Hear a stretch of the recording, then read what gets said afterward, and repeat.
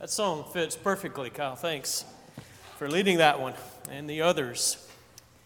Crown him Lord of all. Sometimes Jerry Culberson has taught as well at the local Faulkner campus in Birmingham, and I think Jerry has taught this one as well, teach a class occasionally called The Life of Christ, and had students in that class. You know, you have students from different backgrounds, and some come from a church background and some don't. And one of the things that I've often challenged them, teaching about life of Christ, it's interesting to teach about the life of Christ for 8 weeks to some students who don't believe in Christ at all. They're there to get humanities credits, you know. So it's an interesting kind of experience to do that, and love doing it. But one of the things I challenge them is what I want to challenge you this morning as well, even though most people in a room like this are quote-unquote church people, you know. But one thing I challenge them is, look, for the purposes of this class that I'm teaching them, it doesn't matter what you believe about Christ. All right? You cannot believe in Jesus at all. If you do the work, you'll get the grade that you earn. Okay? So take that off the table for a minute. As far as the greatest concern, doesn't matter what you believe about Christ. But I say to them something else, and I say, but I want you to do something. Apart from that, I want you to do something. I want you to think about Jesus and come to a decision about what you believe about him.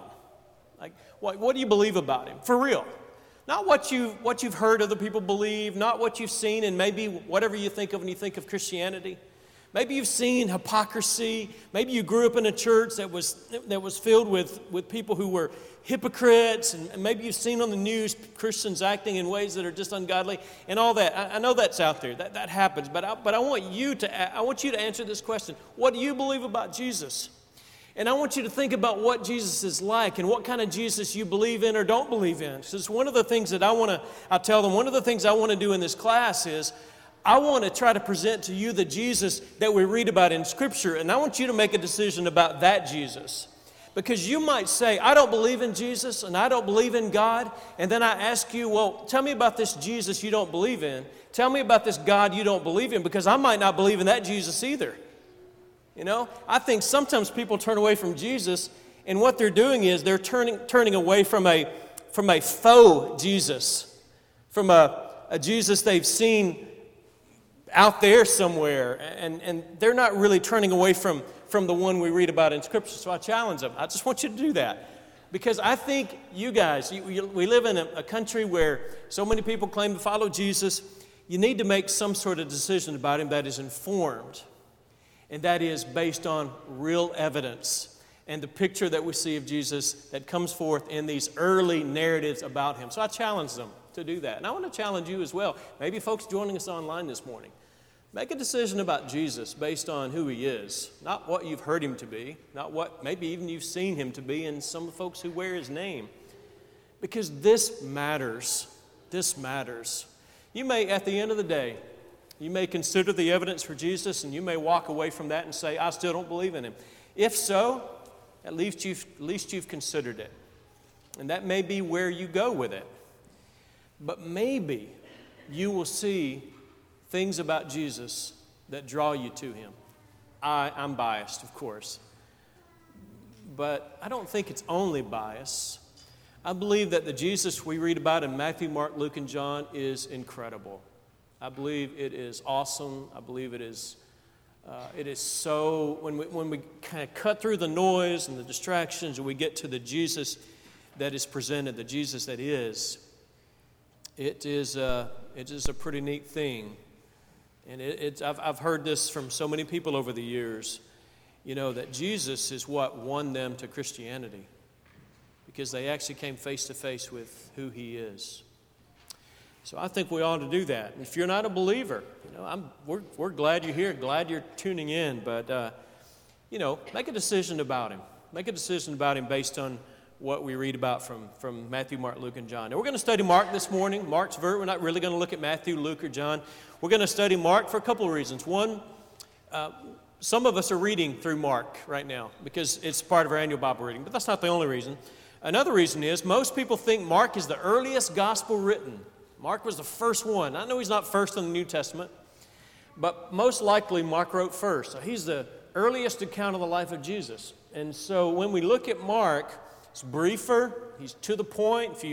If you're reading through Mark this week, last couple of days and this week, notice how many times he uses the word immediately. I mean, Mark is just going. Immediately, boom, he just goes from one thing to the next.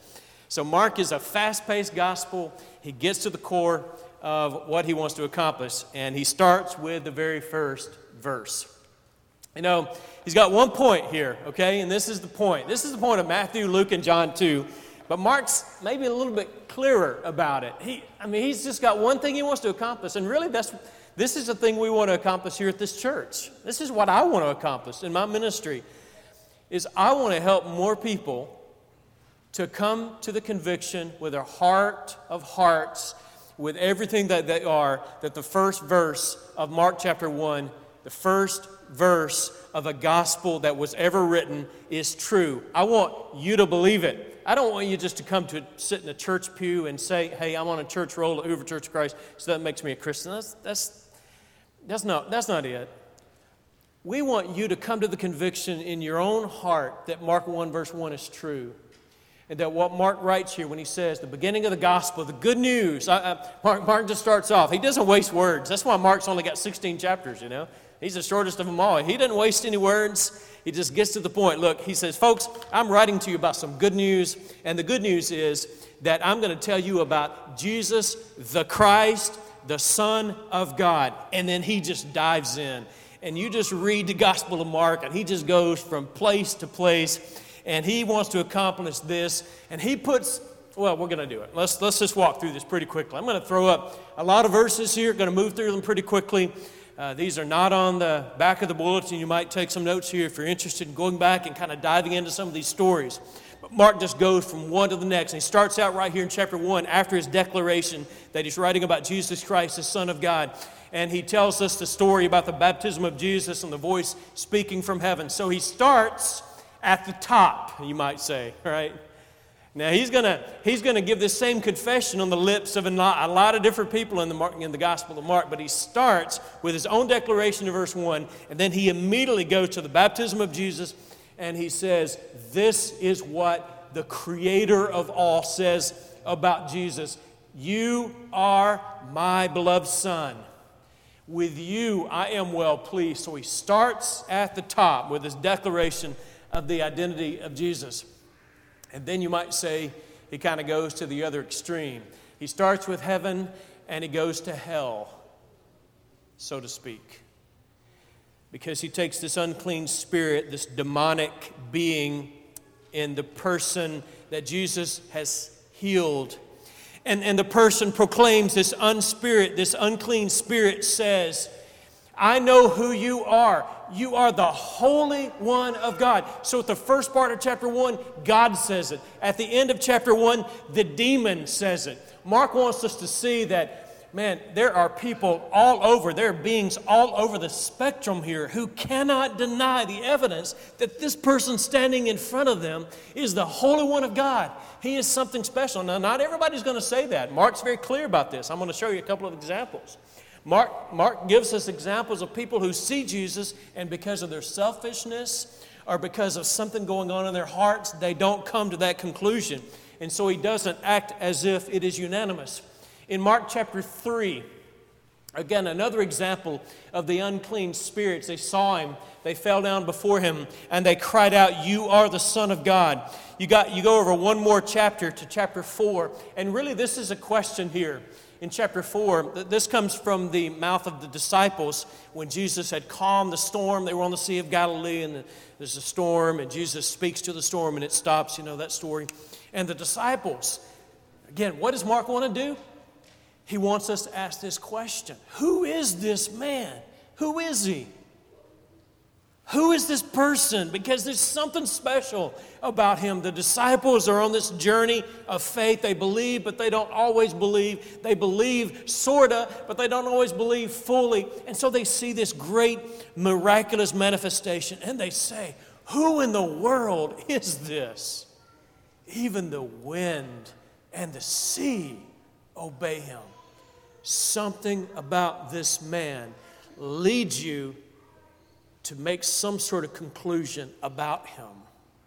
And that's why I think with people who aren't Christians, people who aren't believers, that you need to come face to face with Jesus and make some sort of decision about him. See, it's not enough to say, I just don't know about Jesus. You know, I've just seen some things in Christianity I don't like. I heard stuff on the news about these folks. You know, I had an uncle, a crazy uncle who claimed to be a Christian. He was a hypocrite. You know, no. Come face to face with Jesus. Make a decision about who is this that even the wind and the sea obey him. Read and see if you don't resonate with the teachings of this man Jesus in the Gospel of Mark. I think I skipped one. Mark 5. You remember this story, Mark 5 and verse 7. This is when Jesus went to the region of Gennesaret, and he came in contact with this man who was in the cave, and he had hurt himself and hurt other people. You know, they chained him, but he kept breaking the chains, and he came out, and Jesus met him there, this personification of evil. This was a violent man. This was a man filled with legion, these legion of demons. I mean, this is really the personification of all that's bad. And Jesus, legion, these demonic beings spoke out of this man and said, "What have you to do with me, Jesus, Son of the Most High God?" You see what Mark is doing? You are my beloved Son, in whom I am well pleased, Mark 1. The unclean spirit, the disciples, who is this that even the wind and the sea obey him? And then he goes back to legion in Mark 5, and he says, even legion, the personification of evil, can see the evidence here and see that Jesus Christ, this man who is standing before him, is the Son of the Most High God. But then there are people who don't see it. Mark doesn't act as if everybody comes to the same conclusion. In Mark 6, you've got Jesus when he is back in his hometown of Nazareth, and there are people there, and they see him, they see Jesus, and they just see a man. They just see a human being. Hey, this is, isn't this Joseph's boy? We know your dad. We know your mom. We know your brothers. They took offense in him. So some people saw Jesus and somehow were able to look past the miracles and look past the amazing things that he did, and they saw something that even the unclean spirits denied. They merely saw his humanity. But you see what Mark is doing? He's taking us on this journey through the life of Jesus, and he is saying that Jesus met these people, and the people made some sort of decision about him. They weren't ambivalent about him. It's going to culminate, of course, in his crucifixion from those who disbelieve in him so strongly that they kill him. Later on in the Gospel of Mark, chapter 6, this is after Jesus, remember, miraculously fed the crowd with the loaves and the fish.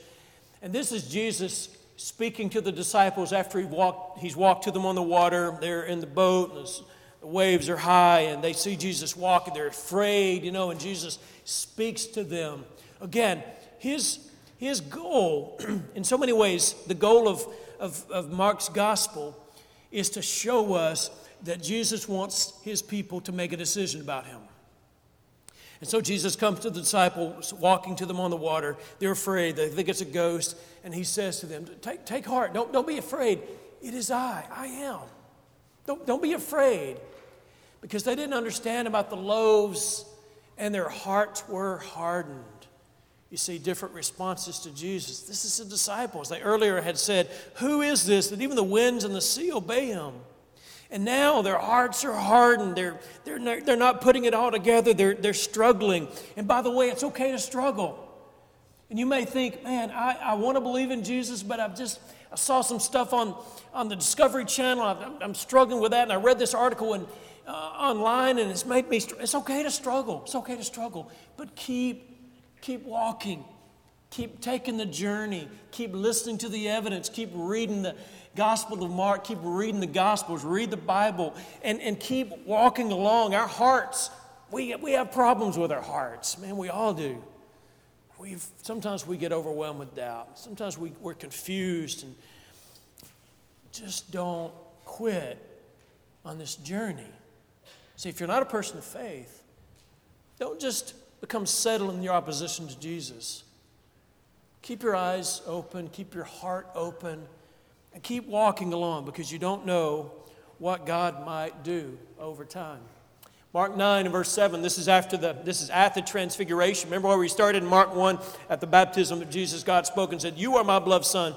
I am well pleased with you." In Mark 9, we have the Transfiguration, where Jesus is transfigured along with Moses and Elijah, in the presence of Peter and James and John. Remember that? And God spoke out of heaven, and this is what Peter had said, "Hey, let's build 3 tents. One for Jesus, one for Moses, one for Elijah." And God said, "This is my beloved Son." Make a decision about him. Listen to him. They come down off of the mountain of Transfiguration, and they encounter this little boy. He's got an unclean spirit. And the father comes to Jesus. I love this statement. Maybe this is descriptive of your faith journey at this particular moment. Maybe you aren't to the point of, "I don't believe it all," but maybe you're not right over here, just, "Man, I believe with every fiber of my being all the time. I don't ever have any doubts." Maybe this is where you are right now. Maybe this articulates your own spot on the journey right now. "I believe, but help my unbelief." That's what the father of this boy said. "I believe, but help my unbelief." You ever prayed that prayer? I've prayed it. I think many Christians have prayed it. "I believe, Lord, I believe, but help me to believe." You know, that's what his prayer was. But he's coming face to face with Jesus, and even in the presence of Jesus, he says, "I believe. I've seen what you just did. You know, I've seen evidence. But Lord, help me take that next step on this journey of faith. I've experienced some things that I can't reconcile with the idea of a loving God. I've seen suffering. I've experienced suffering. I've seen Christians do bad things. And Lord, I believe, but help my unbelief." Make a decision about Jesus. But sometimes that decision, it takes time. You know, it's a lifetime of walking and growing and learning. A couple of chapters later, some of the enemies of Jesus, scribes and the Pharisees, some of the religious leaders of Jesus' day, they look at Jesus. They had seen the miracles. They had seen undeniable miracles. In fact, there were many miracles. They didn't even say, "Well, it didn't happen." They didn't say that. It happened, but how are we going to get rid of him? That was kind of their response. So they came to Jesus, and their response to Jesus was, "What authority? Who are you? What gives you the right to do these things and to say these things?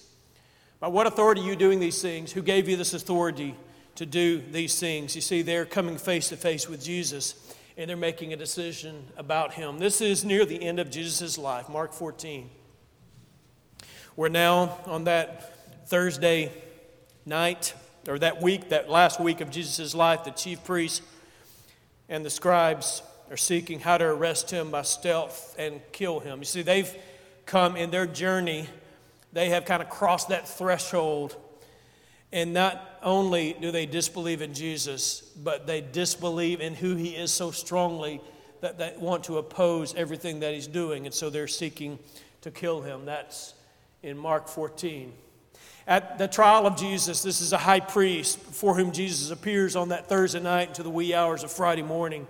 The high priest says, "Are you the Christ, the Son of the Blessed?" But do you see what Mark is doing? You see, he's doing this for us. He's telling these stories.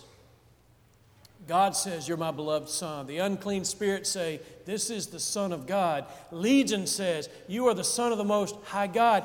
But then there were some people who doubted. And then there were some people who denied him. There were some people who disbelieved in him. The high priest, the highest ruler in the religious, in the religion of Jesus' day, the highest ruler said, "Are you the Christ, the Son of the Blessed?" I don't know that he really wanted to know the answer to that. But Mark tells us that he asked the question. Even Peter himself, that same night, that Thursday night, before Jesus was crucified on Friday, even after he'd been warned by Jesus that this was going to happen 3 times, he said something very similar to that statement right there. "I don't know him."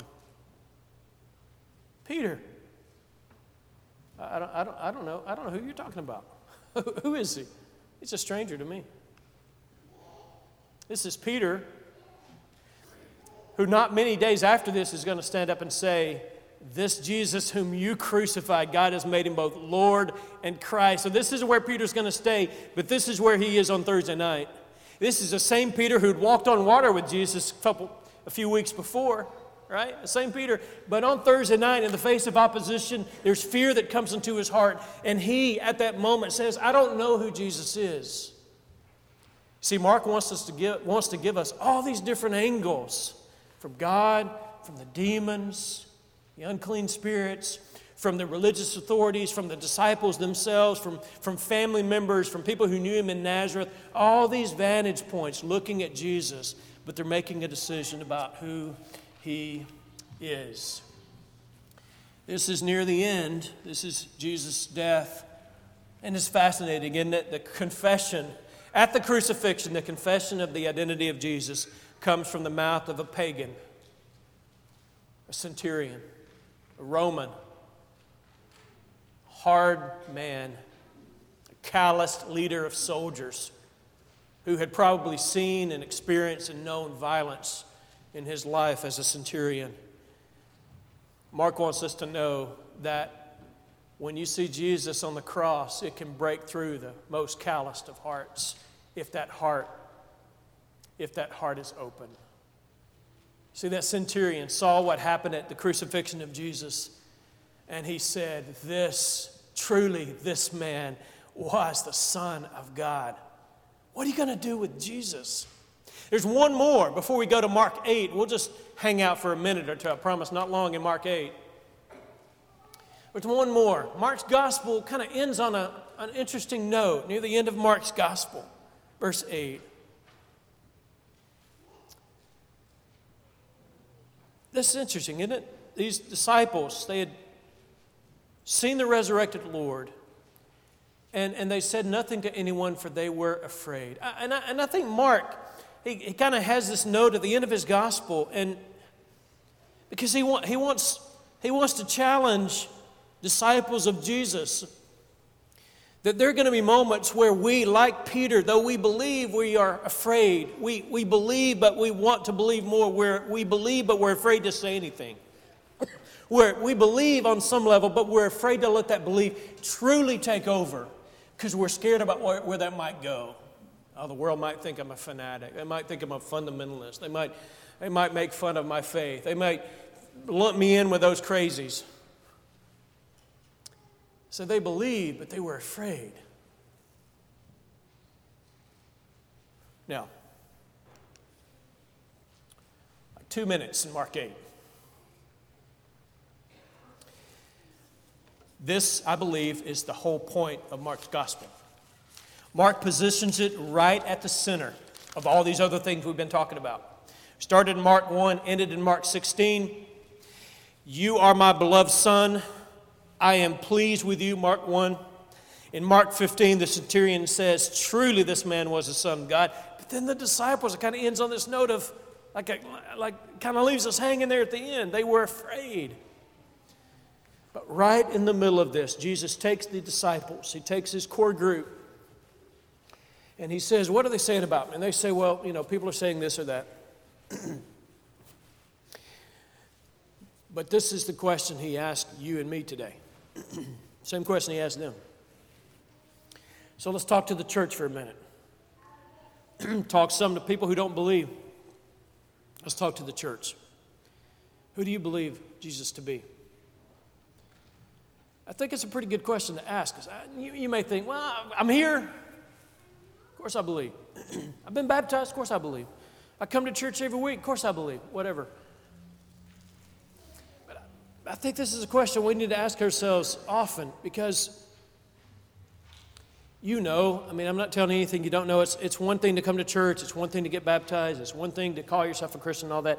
It's another thing to live this out. See, Mark shows us at the end of this that they believed, but they were afraid. And it kind of leaves us hanging there. Now, what we know based on what other Gospels tell us and what we learn from the book of Acts, that many of these disciples went on, they were not dominated by their fear. They went out and told everybody they knew about him. But let's get back to us. Who do you say that he is? You said when you were baptized, I believe that Jesus Christ is the Son of God, and that's a wonderful confession to make. But I think God is particularly interested in what we say about him and the way we live, the way Christians live. What do we say with our attitudes on social media? What do we say with the words that we use in conversation with people at work or school? What do we do in those moments when nobody at church is going to know? How do we act? What are our sexual ethics like when nobody knows? What are we doing when we look at our computers and when we surf on our phones? And what are our hopes and dreams? What devastates us? How have we responded over the past 10, 11, 12 months when we've been tested in different ways as Christians? In a year of turmoil in so many ways, with pandemic and civil strife and political division, and what's come out of us? What's come out of us? Have we been followers of Jesus? See, it's one thing to say, hey, I believe in Jesus, I go to church.